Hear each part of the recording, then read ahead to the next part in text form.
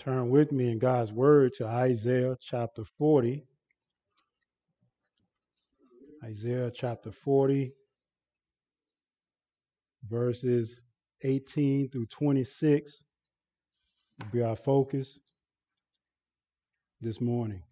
Isaiah chapter 40, verses 18 through 26, be speaking on the subject, Behold, the incomparable God.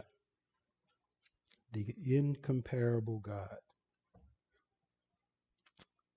We've been focusing upon God and His greatness for the last few Sundays, and Isaiah will continue to do that even in our passage here today. And there's a goal, there's a purpose in doing this, and we'll see that next week. The purpose of God revealing Himself to us is that we might be strengthened to continue to walk the Christian walk regardless of what difficulty we may encounter. In order to do that, we need to know how great God is and how insignificant everything else is. That nothing competes with Him, that nothing rivals His reign. Whatever He chooses to do, He does. And that means if He loves us, nothing, we know that from Romans chapter 8, nothing will separate us from His love in Christ. And this is what Isaiah is getting at. We have to have a great view of God in order to be able to live for Him in this wicked world we live in. And this is God's, I'm kind of getting ahead of myself. This is God's mercy to us. God doesn't have to do this. This is His mercy to us as His people. So Isaiah chapter 40, verses 18 through 26 will be our focus. There's three thoughts that I want to point out about God and that the fact that we can't compare anything to Him. Verses 18 through 20 said we'll look at this point. He cannot be compared to any likeness. Verses 21 through 24, He has sovereign control over the world. Verses 25 through 26, He shepherds the created universe. Here again is God's Word. Let us look together at God's truth given to strengthen us. Isaiah chapter 40, verse 18. To whom then will you liken God? Or what likeness compare with Him? An idol, a craftsman crafts it, and a goldsmith overlays it with gold and casts for it silver chains. He who is too impoverished for an offering chooses wood that will not rot. He seeks out a skillful craftsman to set up an idol that will not move. Do you not know? Do you not hear? Has it not been told you from the beginning? Have you not understood from the foundations of the earth? It is He who sits above the circle of the earth, and its inhabitants are like grasshoppers, who stretches out the heavens like a curtain and spreads them like a tent to dwell in, who brings princes to nothing and makes the rulers of the earth as emptiness. Scarcely are they planted, scarcely sown, scarcely has their stem taken root in the earth, when He blows on them, and they wither, and the tempest carries them off like stubble. To whom then will you compare me? Now God speaks, that I should be like Him, says the Holy One. Lift up your eyes on high and see who created these, he who brings out their host by number, calling them all by name, by the greatness of His might, and because He is strong in power. Not one is missing. Hallelujah. This is God's holy word. As you know, and as you even seen in the passage that has been read before you, God reveals himself to us in his word. This knowledge that God reveals himself, the purpose of him giving us his word, knowledge about himself from his word, is that it might inform and motivate our worship. That we might worship him, that we might glorify him, that we may enjoy him. But there's an issue we all face. I face it, you face it. Because God is great. He is beyond anything that we can imagine. Uh, with that reality, with that truth, we have to say that regardless of the knowledge that we have of God, our view of God is still too small. Your vision of God is too small. No matter how much of God's word you may know, how accurate your theology may be, you still do not know God fully as he is.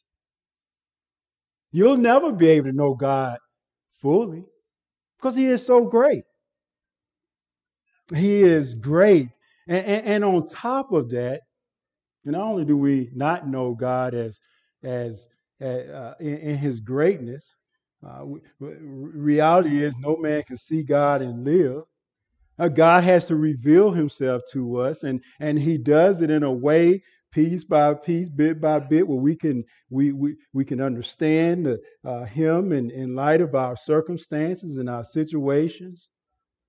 But on top of the challenge of our growing in our knowledge of God, the world is trying to conform us.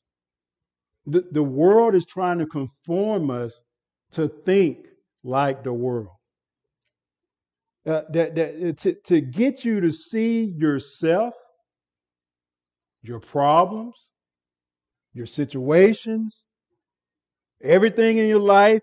The world is trying to get you to see all things through its lens. That's why we're filled with anxiety. We often feel with worry. And oftentimes we talk world language when we talk about our problems, our struggles.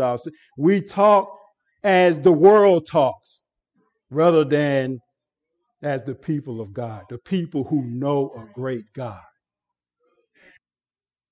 And so Isaiah, one of the approaches Isaiah has been using to help elevate the people of Judah and our thoughts of God is to do a contrast. It's so simple. A child can read this and understand. A child can read this section of scripture and come to an understanding that it is God who is the only one who is able to do all that Isaiah lists here. A child can understand.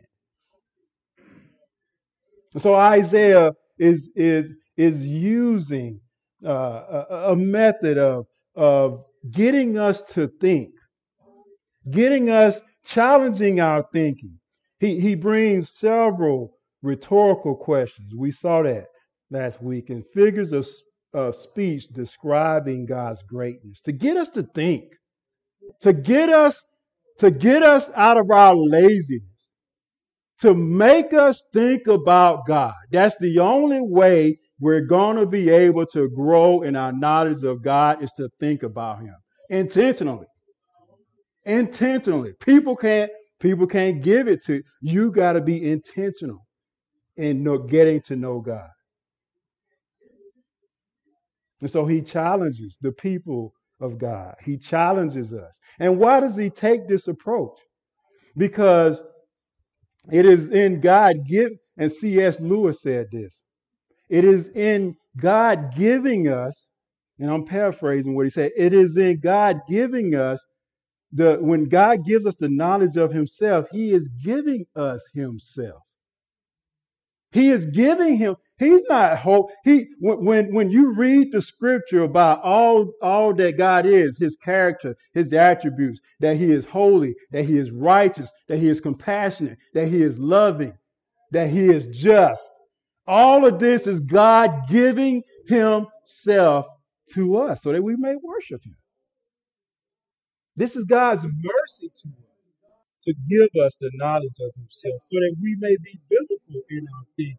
We may be God centered. We may have a God centered worldview. And for the people of God were being challenged by their presence in the pagan nations. They were being challenged or being tempted to put trust in man. These are the two things that Isaiah deals with in this passage. They put their trust in men and they put their trust in idols. And we're the same. We put our trust in men, put trust in ourselves. And John had to warn us in 1 John chapter 5, verse 21, beloved children, keep yourselves from idols. So we are, even as New Testament believers, are able to erect idols in our minds. And why is this so important to deal with trusting in men, trusting in idols? Or particularly to idols dishonor God. Boyce said that making idols dishonor God. He says, first, it obscures his glory, for nothing visible can ever adequately represent God's glory. Second, it misleads. It misleads those who would worship God. God's people, you think of the at the foot of the mountain when the people got Aaron to make them a golden calf. The fact that they had that golden calf was misleading because it wasn't God. It offends God. It misleads God's people. Idolatry offends God because it breaks his first commandment and his second commandment. Exodus 20, verses 3 through 5. You shall have no other gods before me. You shall not make for yourself a carved image or any likeness of anything that is in heaven above, or that is in the earth beneath, or that is in the water underneath the earth. You shall not bow down to them or serve them. Listen to that language. That's worship language. You shall not bow down to them and serve them. For I, the Lord your God, am a jealous God. When you give your trust, your allegiance, your hope to anything more than God, that's an idol. That's an idol. And God is offended because idolatry distracts you from devotion to him. As a matter of fact, Jeremiah calls it evil. Jeremiah 2:11. When you forsake God and you make for your, he uses the analogy of making a cistern to provide water for thirst. He says it is evil to forsake God and to make a cistern, a broken cistern that can hold no water. To get from that what God provides. Only God provides. And so the greatness of God is necessary. The knowledge of God is necessary because the greatness of God rebukes idolatry. It rebukes idolatry. Israel worshiping idols and giving allegiance to the nation. Isaiah will come against that and show the greatness of God. Show the greatness of God over creation. Show the greatness of God over the rulers of the nation. They're nothing before him. They're insignificant before him. And as we do this, and as we will understand God and his greatness, we'll see how foolish it is to turn away from God to something else. So let's look at the text here this morning. Isaiah chapter 40, verse 18 was where we were starting. And see this thought: he cannot be compared to any likeness. Verse number 18. To whom then? To whom then will you liken God? If God is great in glory, power, and honor, if God is the one who will come to deliver his people Israel from Babylonian captivity, if it is God who will be compassionate to his people, he will forgive their sins despite their continual rebellion. If God is that great, what the question is, what creature can bear a likeness to him? I mean, to whom then will you liken God? Who will you compare God to? He goes, or what likeness compare him? What discernible shape is like God? Something, what's a reference point? Something you can point at and say, oh, there's God. What reference point do you use to determine who God is? What likeness? What who or what can be aligned with Yahweh? You can stand it next to God, who is unseen. We can't see God. But the question is, who is it? What is it that you can take and stand next to God and compare it with God as an equal? The answer? Nothing. Nothing. God is God alone. God is spirit. God is infinitely greater than we can imagine. He saves. He delivers. He sent a Savior in Christ. He sent the Holy Spirit to indwell in us. And no nation can do that. No person can do that. God saves. He sanctifies. He gives peace and joy. No one can do that. No one can do that for you. Your friends can't do it. Your spouse can't do it.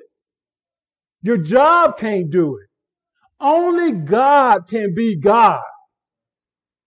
That's what the writer is saying. To whom then will you liken God? Or what likeness compare to him?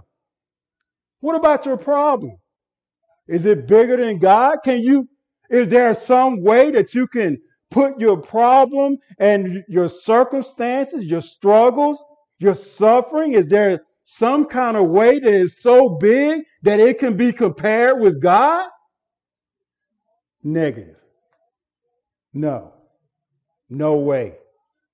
Absolutely not.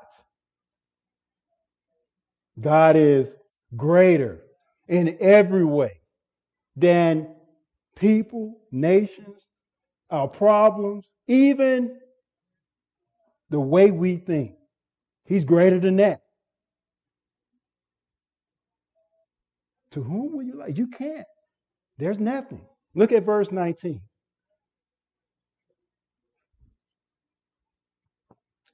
And this is where God is merciful. He not only reveals the knowledge of himself, but he reveals the folly of moving away from him and making idols. Look at verse 19. And here we'll see that, just think of the idea: before an idol is worshiped, right? It has to be created. It has to be imagined and crafted. Before it is worshiped, it has to be made. Look at verse 19. It says, an idol, a craftsman cast it, a carpenter or perhaps a person who works with metal. He creates an image from metal. And notice carefully that the creation of an idol is attributed to man. It's important to note that.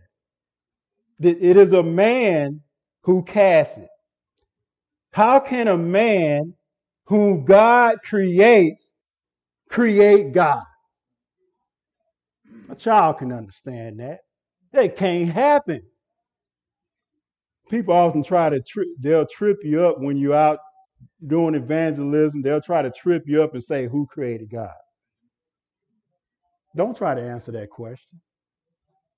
Because God is not created. God is being. He exists. Don't let nobody trip you up with that kind of question. God is self-existent. He is independent. He is eternal. We are finite. God is infinite in being. We're finite. So how can a man who is created create the creator? Mind blowing. Turn to Isaiah. As you were Psalm 90. Psalm 90. God is self-existent. He is eternal.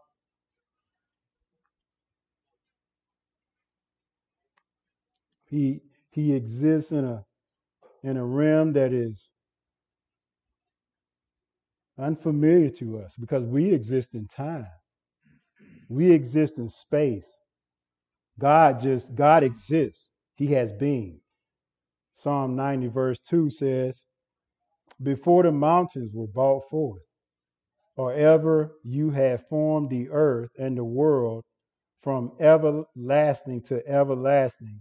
Notice, you are God. God has always been God. He has always existed. We were created. We are created beings. Turn to Acts chapter 17, verse 24.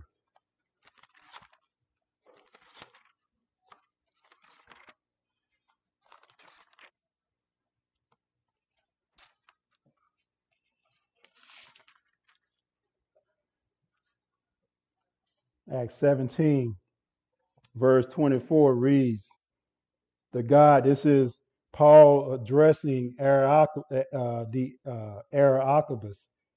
Verse 24, he said, the God who made the world and everything in it, notice, being Lord of heaven and earth, does not live in temples made by hands, nor is he served by human hands, as though he needed anything, since he himself gives to all mankind life and breath and everything.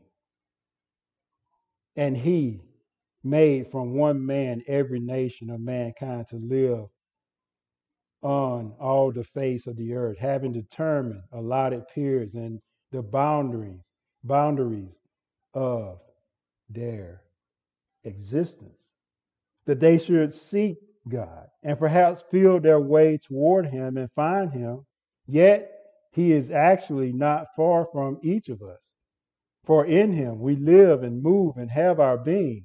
And even some of your own poets have said, for we are indeed his offspring. Being then God's offspring, we ought not to think that the divine being is like gold or silver or stone, an image formed by the art and imagination of man. God is beyond our thinking because he is the creator and we're the creatures. He created us.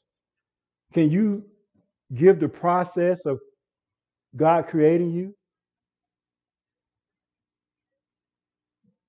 Can you walk us through how it is that God designed the complexity of your body? You can't do that because you're the creature. You're not the creator. And how dare a person says that they can create the creator? God is, and notice it says an idol, a craftsman casts it, and a goldsmith overlays it with gold and casts it for its silver chains. Use gold that God has created on the earth. The rich, this is a rich man's idol, gold and silver. God is more infinite. He is infinitely more valuable than a rich man's idol. Don't look to that. He's also greater. God is greater than a poor man's idol. So you got two idols here. The rich man, the poor man. Look at verse 20. He who is too impoverished for an offering chooses wood that will not rot. Now, we got to read this. Let's turn to Isaiah chapter 44. Just a couple of pages over. We got to read this. Isaiah chapter 44. We'll get the thought here. And we're going to read verses 6 through 20. Isaiah 44. The folly of idolatry is the subtitle section here in my Bible. Verse number 6. Thus says the Lord, the King of Israel and his Redeemer, the Lord of hosts, I am the first and I am the last. Besides me, there is no God. It doesn't matter. People can create idols. They're not gods. Who is like me, God says. Let him proclaim it. Let him declare and set it before me. I appointed an ancient people. Let them declare what is to come and what will happen. Go before God and tell him what is going to happen in the future. Verse 8, fear not, nor be afraid. Have I not told you from of old and declared it? And you are my witnesses. Is there a God besides me? There is no rock. I know not any. Verse 9, all who fashion idols are nothing, and the things they delight in do not profit. Their witnesses neither see nor know that they might be put to shame. Who fashions a god or casts an idol that is profitable for nothing? Behold, all his companions shall be put to shame, and the craftsmen are only human. Let them all assemble. Let them stand forth. They shall be terrified. They shall be put to shame together. The ironsmith takes a cutting tool and works it over the coals. He fashions it with a hammer and works it with his strong arm. He becomes hungry and his strength fails. He drinks no water and is faint. The carpenter stretches a line. He marks it out with a pencil. He shapes it with planes and marks it with a compass. He shapes it into a figure of a man with the beauty of a man to dwell in a house. He cuts down cedars, or he chooses a cypress tree or an oak and let it grow strong among the trees of the forest. He plants a cedar and the rain nourishes. God, all of this, God gives all of this. Then it becomes fuel for a man. He burns it. And he takes part of the wood that he burns. He takes part of it and warms himself. He kindles a fire and bakes bread. Also, he makes a god and worships it.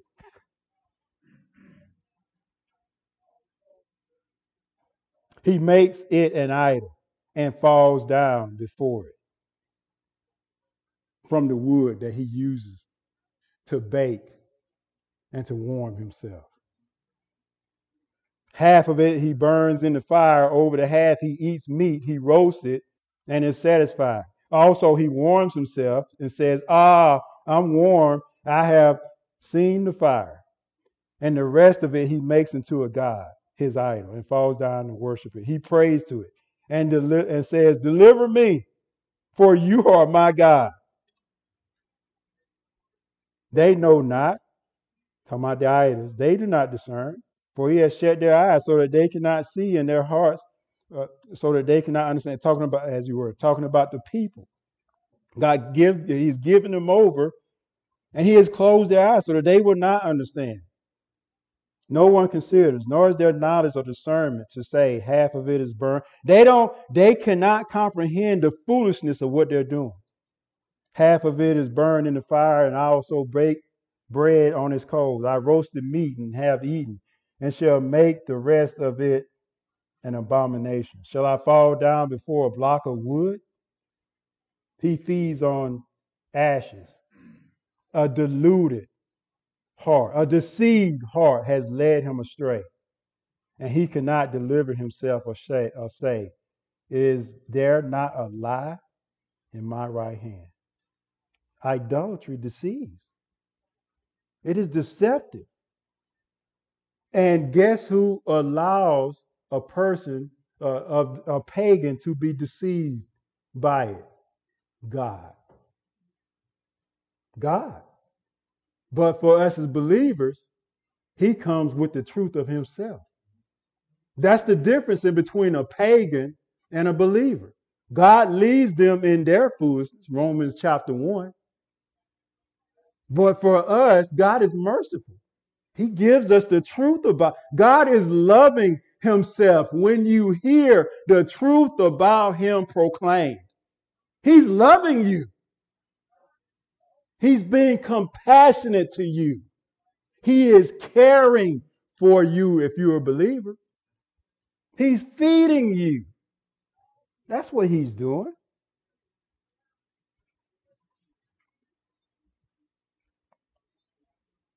Look at verse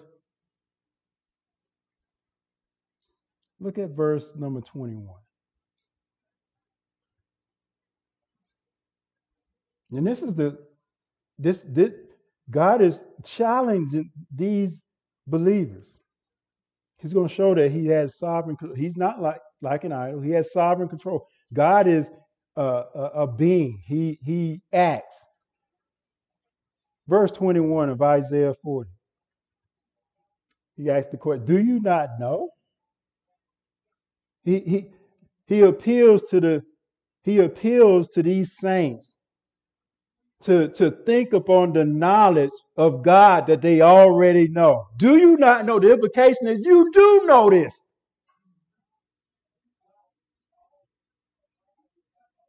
God has worked in their hearts. These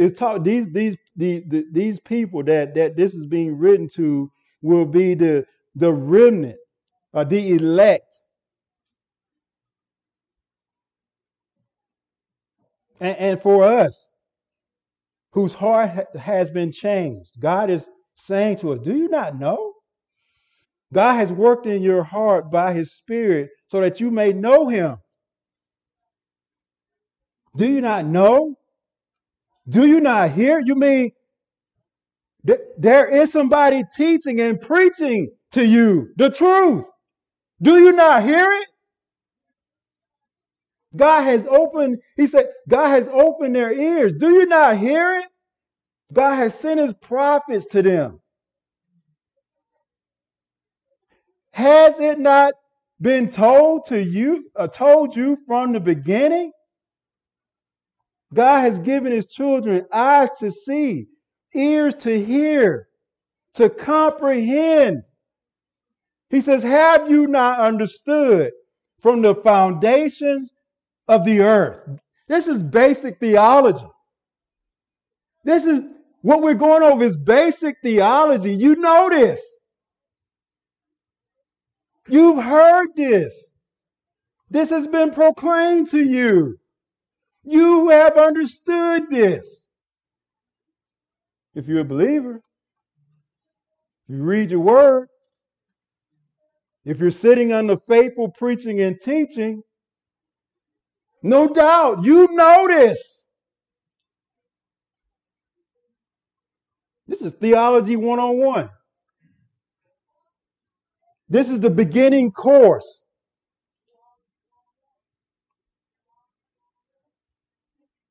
You notice, he said, unlike the idols, God is the creator. He created everything and he sovereignly controls everything. Look at verse 22. It says, it is he who sits above the circle of the earth. If you go back and read Revelation chapter 4, I want to challenge you to do something. Go back and read chapter 4 Revelation and underline every time throne is used because that is the emphasis. The throne is the focus. And the throne, it says here, he who sits above the circle of the earth, saying that it is God who is sitting on the edge of the our atmosphere. We know that God is everywhere, but this is a figure that a figure of speech that we can understand. It's as if God sits on the edge of the atmosphere and he's watching over the earth. And what is he doing? He sits there, and this shows that he has the power, the right, and the authority to rule over all the creatures on the earth. He sits on the circle of the earth and he rules, he reigns, he governs.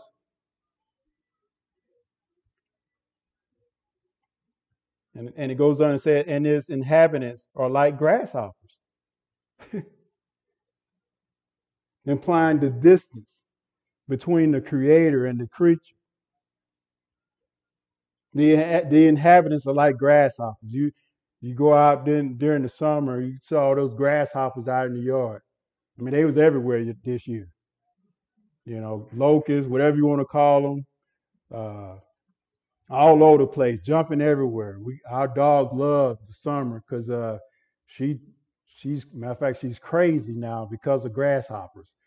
Grasshoppers everywhere. She chasing grasshoppers all over the yard. They was everywhere. And it says here, said the inhabitants. God sits on the circle of the earth, and this is metaphorical language.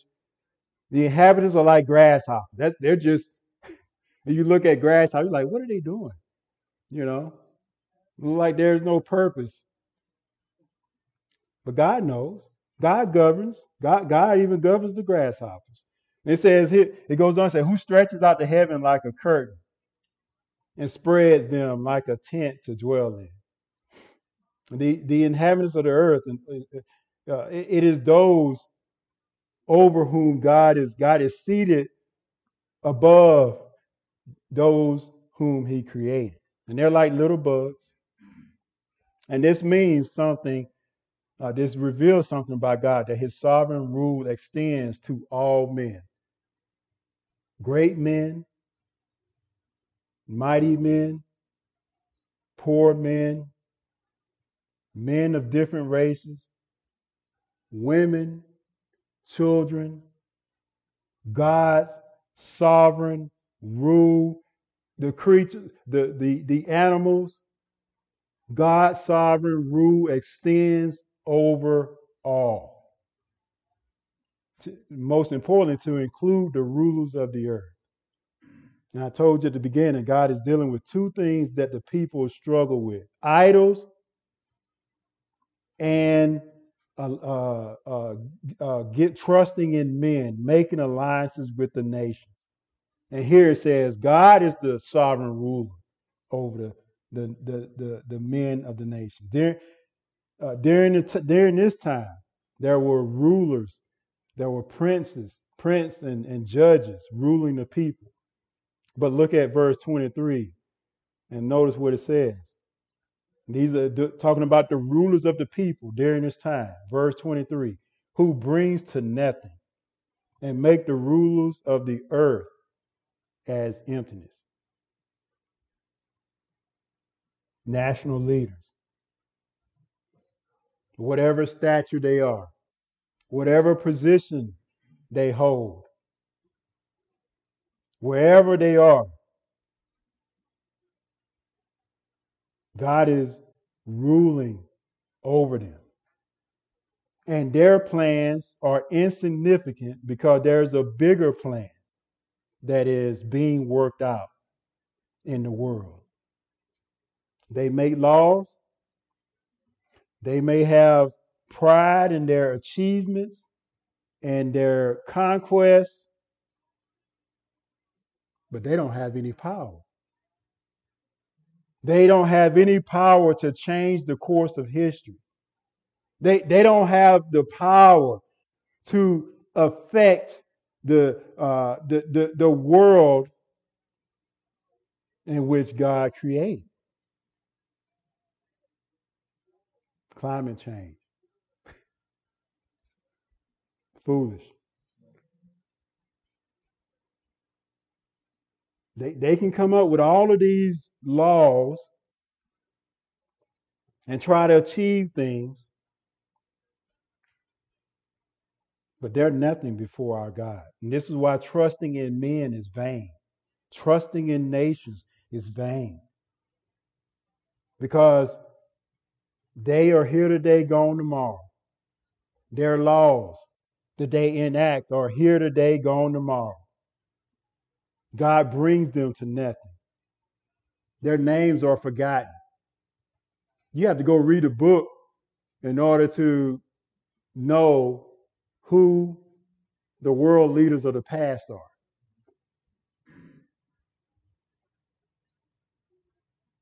Because if we didn't have books, we would forget them. They're nothing, the president. They serve a purpose, don't get me wrong. God has given them the authority and placed them in leadership, but don't put your trust in them. Look at verse 24. Scarcely are they planted, scarcely sown, scarcely has their stem taken root in the earth. When he blows on them, they wither. Meaning God brings judgment, they wither, and the tempest carries them off like stubble. Alexander the Great, Rome, Great Persian Empire, Babylon. Where are those empires now? Where are their rulers? They don't exist. They only exist in the pages of history. Scarcely are they planted. Scarcely are they sown. And notice, once again, God is using language that we can understand. He's already used this type of language in verses 6 and 7. But it's not hard for God to remove a leader. You know, we complain when we got leaders in office that, may be doing things that are dishonest. But if God wanted to get rid of that leader, he could. You may have a boss. Let's get to where you are.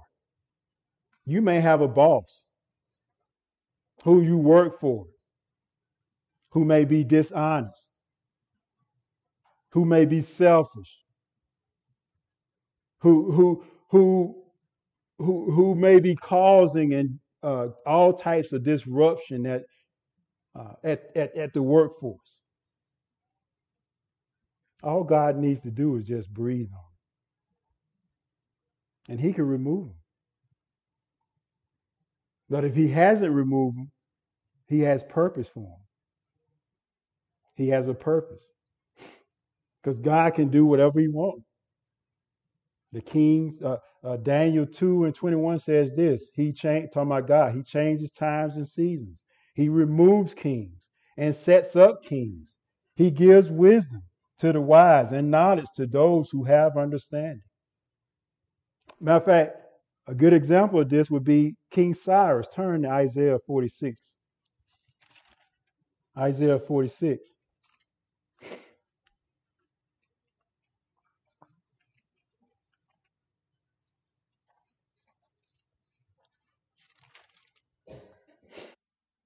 Matter of fact, Isaiah 45, as you were, Isaiah 45.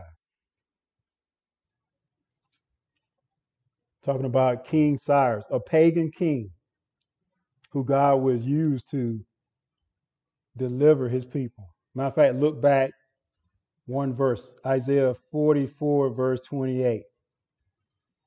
who says to Cyrus, he is my shepherd. This is God talking about a pagan king. And he shall fulfill all my purpose, saying to Jerusalem, she shall be built, and of the temple your foundation shall be laid.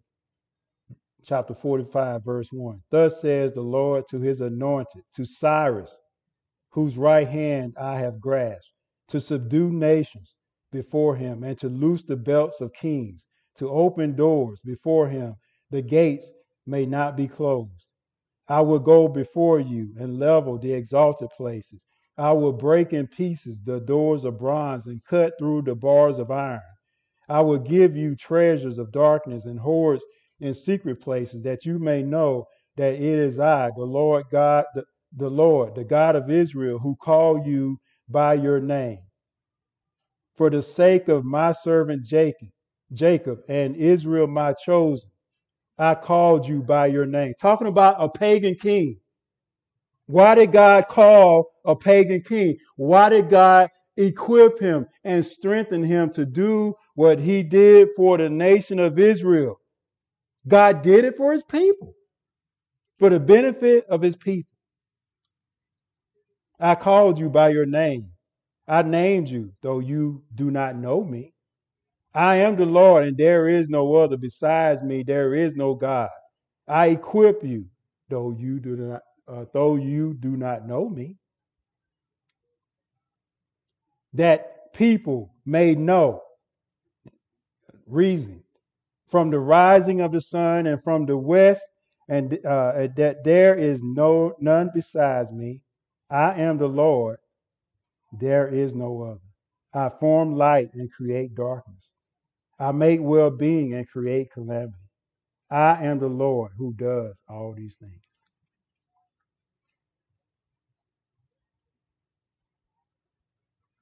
Isaiah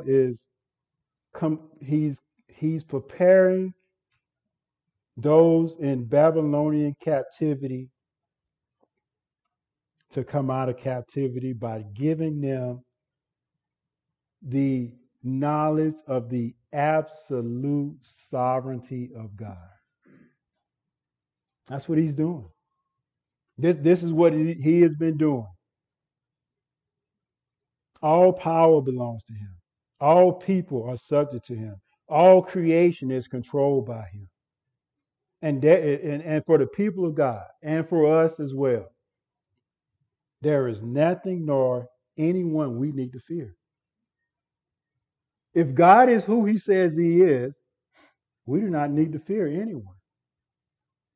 If God is who he says he is, we not only need not to fear anyone, we need not fear any situation or circumstance God may allow us to be in. Because he has absolute rule. How do we know that? Romans 8:28. God works all things together for good for those who love him. He works all things together for good and for his glory. Absolute sovereignty. God tells you what he is doing in your life. But again, as I started out, our challenge is to maintain right thinking of God in our minds.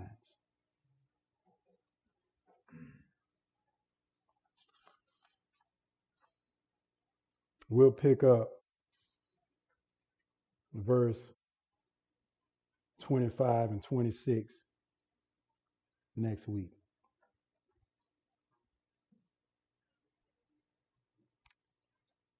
But what are your thoughts about God?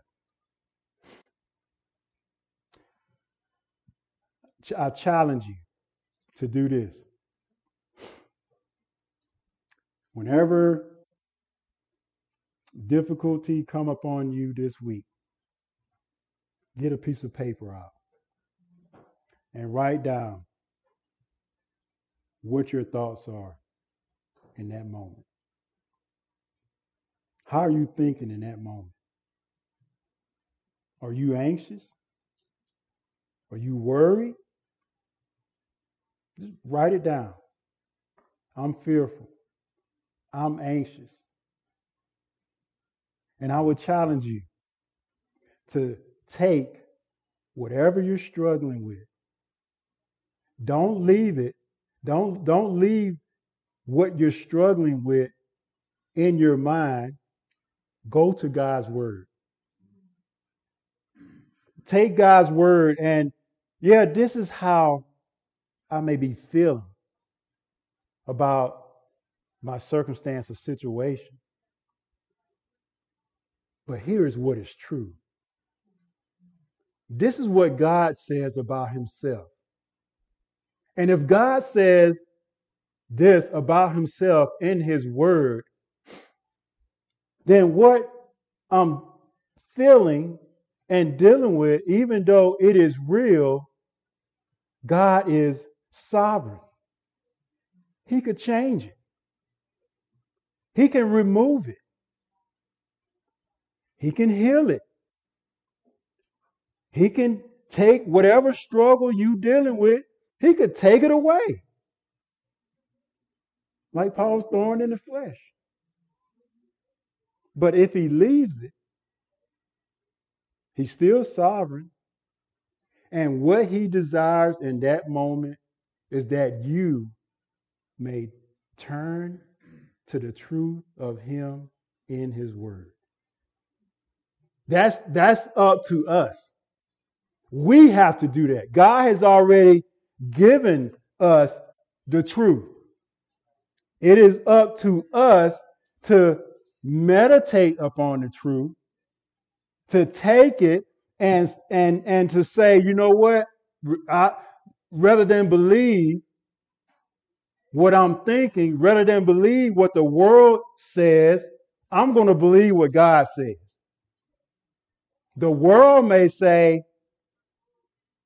that this is going on personally. But what God says is this. I've had to do that.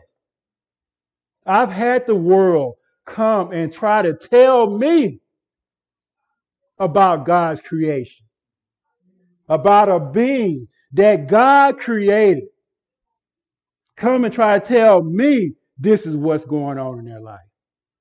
And I was like, negative. This is what you say don't govern their lives. What God says governs their lives. Let God be true and man a liar. You see, you got it. You have, the world, they deceive you. It is so deceptive.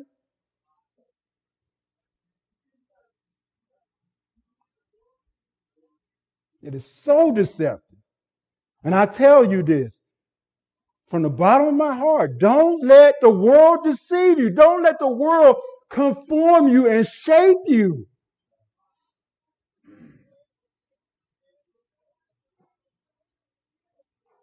When the Bible tells you that God's testimony, God's own testimony, I am the Lord and there is no other. Don't let them tell you nothing that will distort your thinking about you, about the world. Don't let them do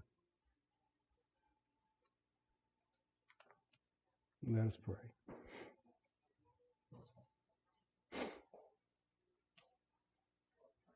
Father, we are so grateful that you have, in your mercy, that you have changed, for those of us who are believers, that you have brought about the new birth in our lives. You've regenerated us. You've changed our hearts. You've taken out the stony heart and placed in a heart of flesh, a heart that is sensitive to you, a heart that desires you, a heart that desires to love you and to love Christ and to know more about you and to know more about Christ. We thank you that you have wrought that change in our lives, because we can be like you could have not have extended mercy to us. We think about the ministry of Isaiah. You sent him and you told him to close open eyes. In a sense, you gave Isaiah a ministry of hardening, that the people's hearts would grow even harder through the ministry of Isaiah. But then there are those, the elect, the chosen one, whom you would open their hearts to understand the truth. It would be those, the dry bones, that you would make alive, to live again, to comprehend the truth. We are in that heritage. Thank you that you have opened our eyes, that you have made us new creations in Christ so that we may know you, love you, enjoy you. You've changed our hearts. But it's up to us. It's up to each one of us as an individual to be responsible, to seek you. You've given us yourself and your word, and you've given us the desire to know you, but it's up to us to act on that desire. We have to do it daily. We have to do it every minute, every second, because this is you loving us. You love when you cause us to have to go to our knees. The only place that we can go is to our knees. That's you loving us. It's an opportunity that you are giving us so that we may know you more deeply. It's the devil's lie that says to us, everything is going to be right in this world. It's the devil's lie that says to us, we can find happiness and peace in the world. That's the devil's lie. It is only in you and in Christ that we will find peace and joy. And so we thank you, Father, for opening our eyes and opening our ears and softening our hearts so that we may know you. Help us to seek you and to know you better so that we can benefit, so that we can have joy and peace and that we can have hope in this world.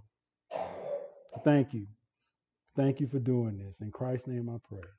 Amen.